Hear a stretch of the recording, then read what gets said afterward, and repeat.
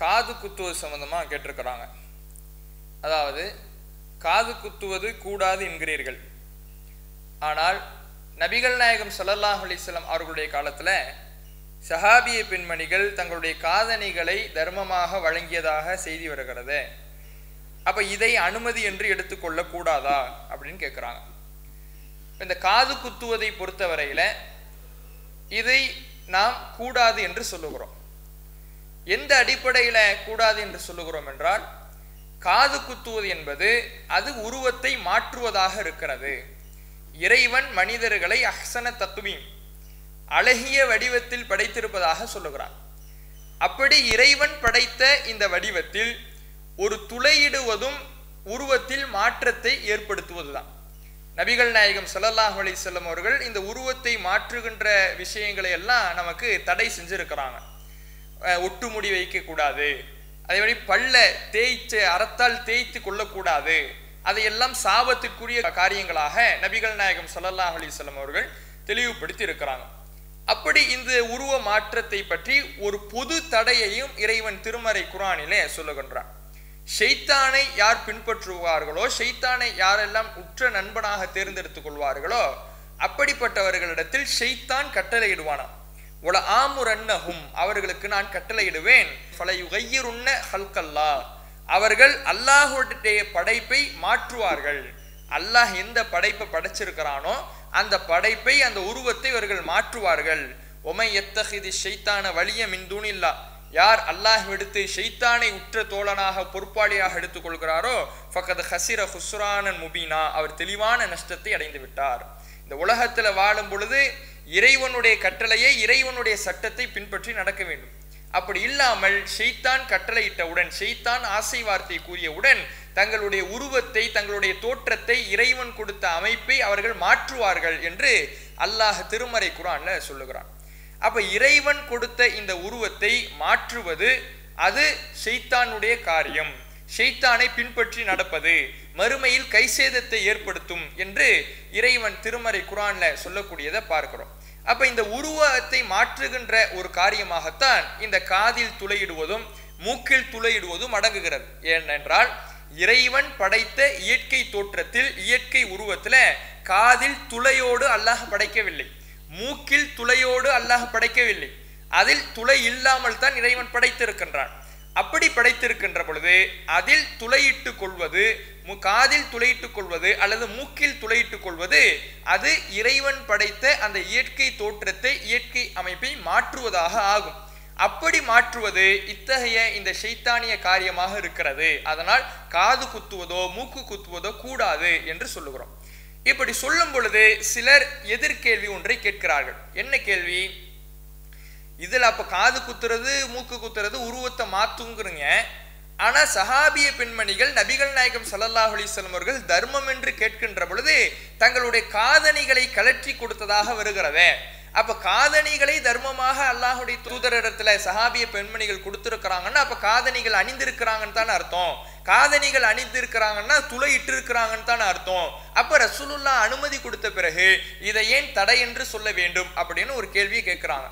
இப்ப இந்த கேள்வியை பொறுத்தவரையில வெளிப்படையில பார்க்கும் பொழுது ஒரு சரியான கேள்வி போன்று தோன்றும். ஆனால் இது முற்றிலும் தவறான ஒரு பார்வை.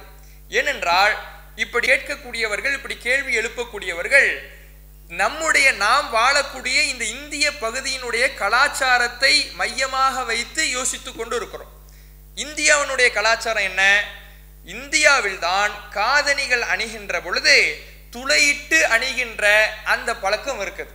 இந்தியாவில் பொறுத்தவரையில காதணிகள் அணியும் பொழுது இப்ப தோடு அணிகிறாங்க அல்லது மூக்குத்தி அணிகிறாங்கன்னா அதுல துளையிட்டு அணிகின்ற பழக்கம் இந்தியாவில் இருக்குது.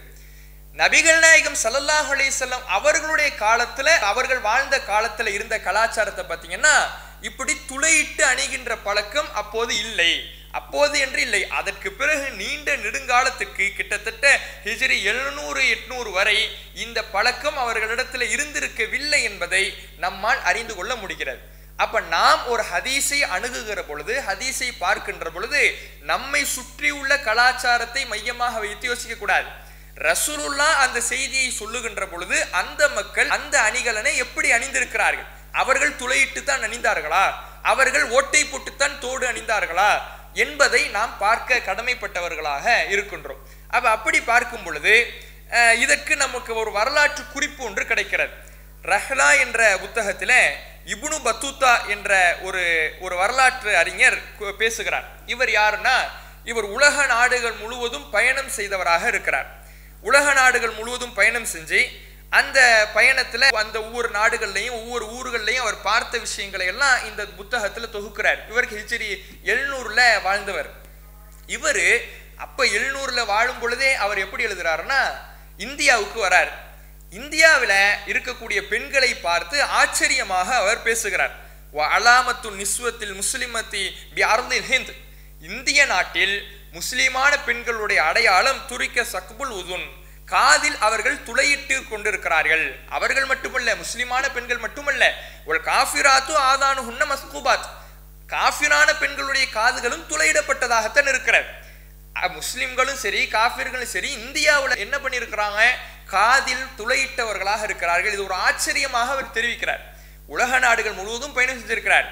அந்த உலக நாடுகள்ல எல்லாம் இப்படியான ஒரு காட்சியை நான் பார்க்கல, இந்தியாவில் தான் அப்படி துளையிடுகின்ற ஒரு பழக்கத்தை நான் பார்த்தேன் என்று அவர் கூறக்கூடியதை பார்க்கிறோம். அப்போ இந்த ஹதீஸை சஹாபிய பெண்மணிகள் தங்களுடைய காதணிகளை தர்மமாக வழங்கினார்கள் என்ற ஹதீஸை நம்முடைய இந்த இந்திய நாட்டினுடைய கலாச்சாரப்படி துளையிட்டு அணிகின்ற பழக்கத்தின்படி யோசிக்க கூடாது. இந்த சஹாபிய பெண்மணிகள் எப்படி காதணி அணிந்தார்கள், துளையிட்டு தான் அணிந்தார்களா அல்லது துளையிடாமல் அணிந்தார்களா, இதை நாம் புரிந்து கொள்வதற்கு இந்த வரலாற்று சான்று நமக்கு உதவுகிறது.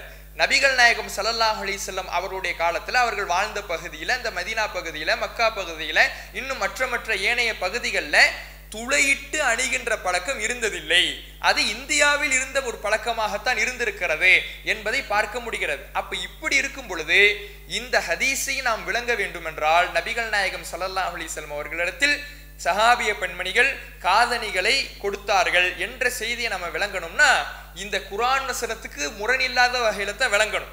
இந்த குர்ஆன் வசனம் அல்லாஹ்வுடைய உருவத்தை மாற்றுவதை ஷைத்தானுடைய காரியம் என்று சொல்லுகிறது. காதில் துளையிடுவது இறைவனுடைய உருவத்தை மாற்றுகின்ற ஒரு காரியமாக இருக்கிறது.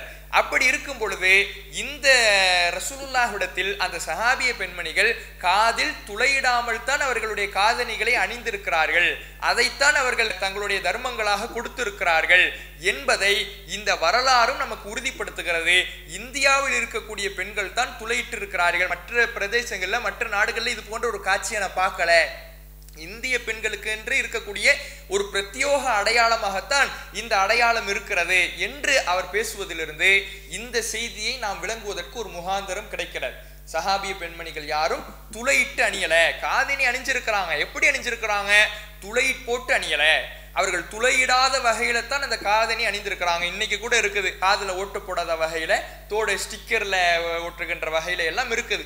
அது போன்ற ஒரு வகையில ஒரு கிளிப்பை போல அன்றைக்கு இருந்த அந்த வளர்ச்சியை பயன்படுத்தி அவர்கள் அணிந்திருக்கிறார்கள், துளையிட்டு அணியவில்லை என்பதை இதிலிருந்து நாம் புரிந்து கொள்ளலாம். எனவே இந்த செய்தி காதில் துளையிட்டு கொள்ளலாம், காது குத்தி கொள்ளலாம் என்பதற்கு ஒரு அனுமதியை வழங்குகிற செய்தியாக இல்லை என்பதை நம்மால் பார்க்க முடிகிறது.